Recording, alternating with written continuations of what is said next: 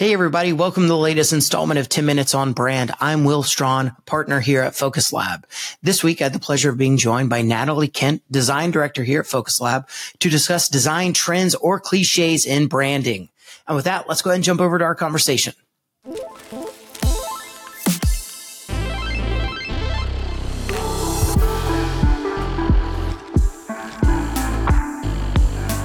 All right, Natalie, welcome to another installment of 10 Minutes on Brand. I am super excited to talk to you about trends, specifically trends that we're seeing in the brand world. So how are you doing? Doing really good. Thanks for having me.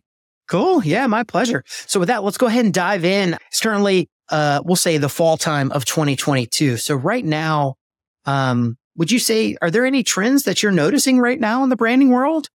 Yeah, I'm definitely seeing a trend. So we've had this kind of de-branding experience happening for a while now. I'm certainly seeing a lot of brands that are bringing a lot more personality, taking some risk with their brands and trying just kind of some really new, more experimental things. It's not to say that timelessness is going out of style by any means, but I am seeing more people taking risk in their brand, having some fun, breaking the rules a little bit, and maybe getting away from some of that just super bland branding into something a little bit more fun. And when you say bland, are you thinking like minimal, clean, white space? Like when you say bland, what do you mean by that? Yeah, it's almost like the brands that maybe can feel really overly corporate, like taking things too simple, too clean, and not necessarily done in a minimalist way that could really speak to maybe a brand's personalities, attributes, but just in a way that might feel sterile or plain or overly corporate. Brands really leaning more in the opposite direction of let's have fun with this. Let's bring more just energy and experimentation into our brand.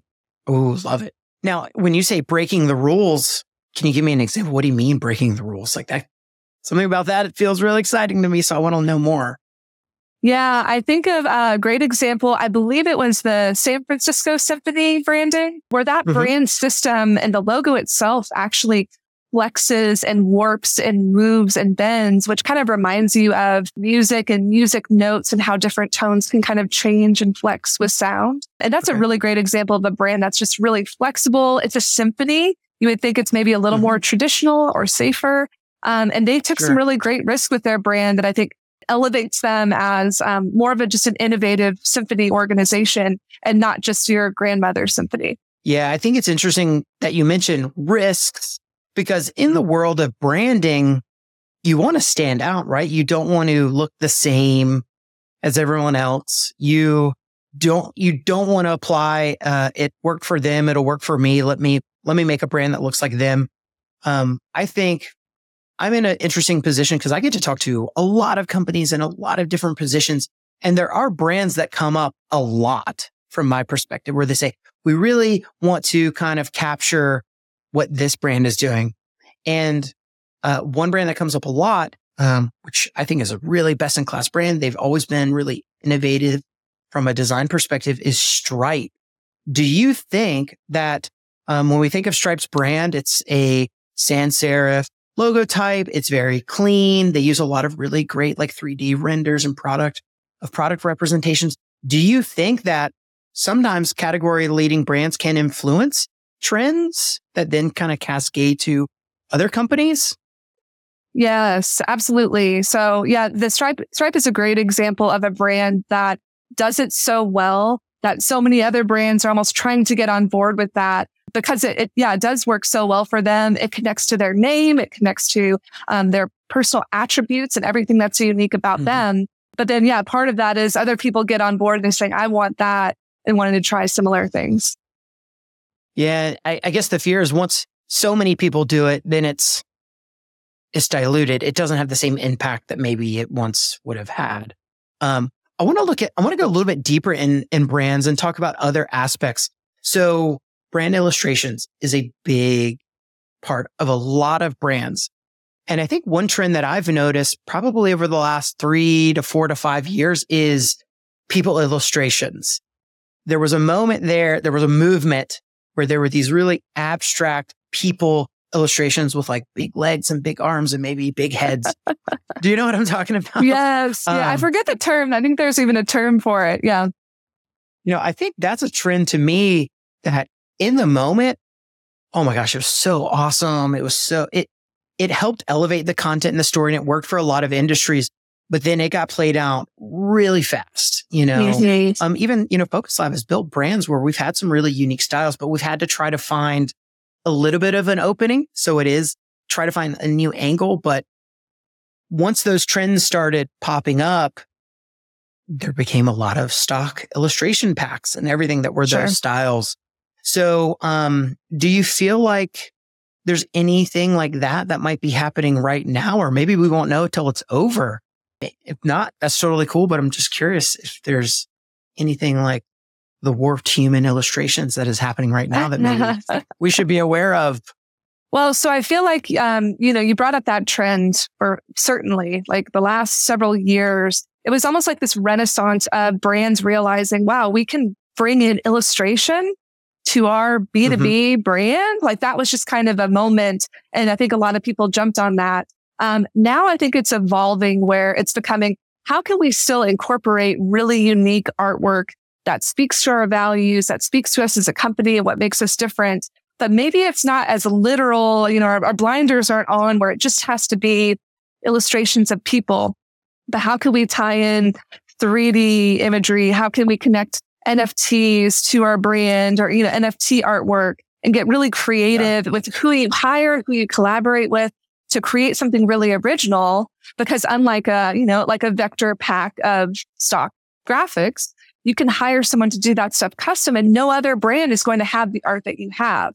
So that's kind of how I've seen it evolve from just the idea of having illustration in your brand being so new to now it's like, how can we really hone in on something that's specific and unique to us that no one else could have?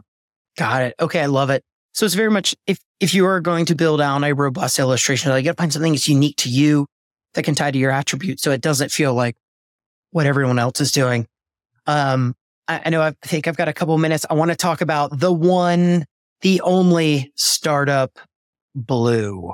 So as for color palettes, blue is one we see a lot. It might be one of the most common colors that B2B technology companies use.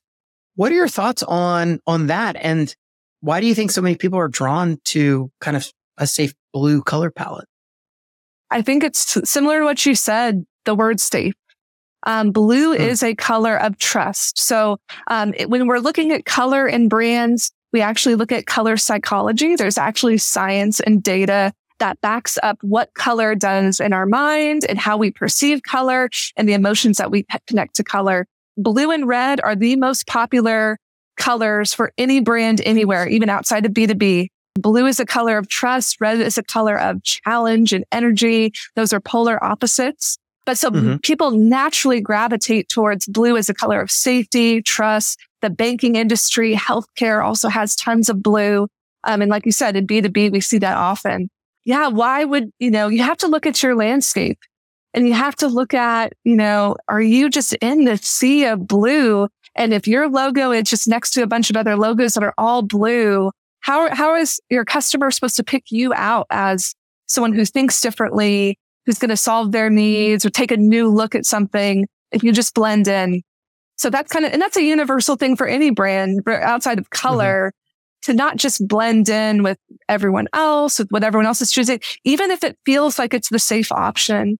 Sometimes that safest option is actually watering down your brand or creating something more mediocre. And you're missing out on that opportunity to stand out, be something new in your customer's mind or potential customer's mind to get that next look. For us, we work with clients of all different size, scale, how many years they've been in business. And I think color is one of those things that clients will tend to hold on to. If they've been blue for 6 years, the thought of being green or orange or red can be scary because it's not safe. It's unknown. And I think the one thing that I always try to remind them of is, listen, you've been blue. Now, there's a lot of potential. There's a lot of opportunity in red or whatever the color palette is. It doesn't feel comfortable right now because you're seeing this version of yourself for the first time. Sure. But how do you think you're going to feel about red 18 months from now? It probably won't feel as divisive. It won't feel as off-putting or different or weird. it'll feel totally comfortable at that point. So it's okay to feel weird in the moment, but as long as there's a lot of strategic opportunity in pursuing alternative color palettes, and you've mentioned a ton, it probably isn't going to feel that weird, 12, 18, 6 months in. Because time, makes the heart grow fonder with these color palettes. And blue is the trend. Please, please. Change is hard. Oh, for real. Yeah, change is uncomfortable. You know that. You know me. I don't like change. I wear the same thing every single day. You will probably never see me in a white t-shirt. Doesn't mean I won't. Maybe I will. Maybe I need to change my brand. But Natalie, with that, we are at our 10 minutes. Thank you so much for talking about design trends and branding. And hope you have an awesome day. You too.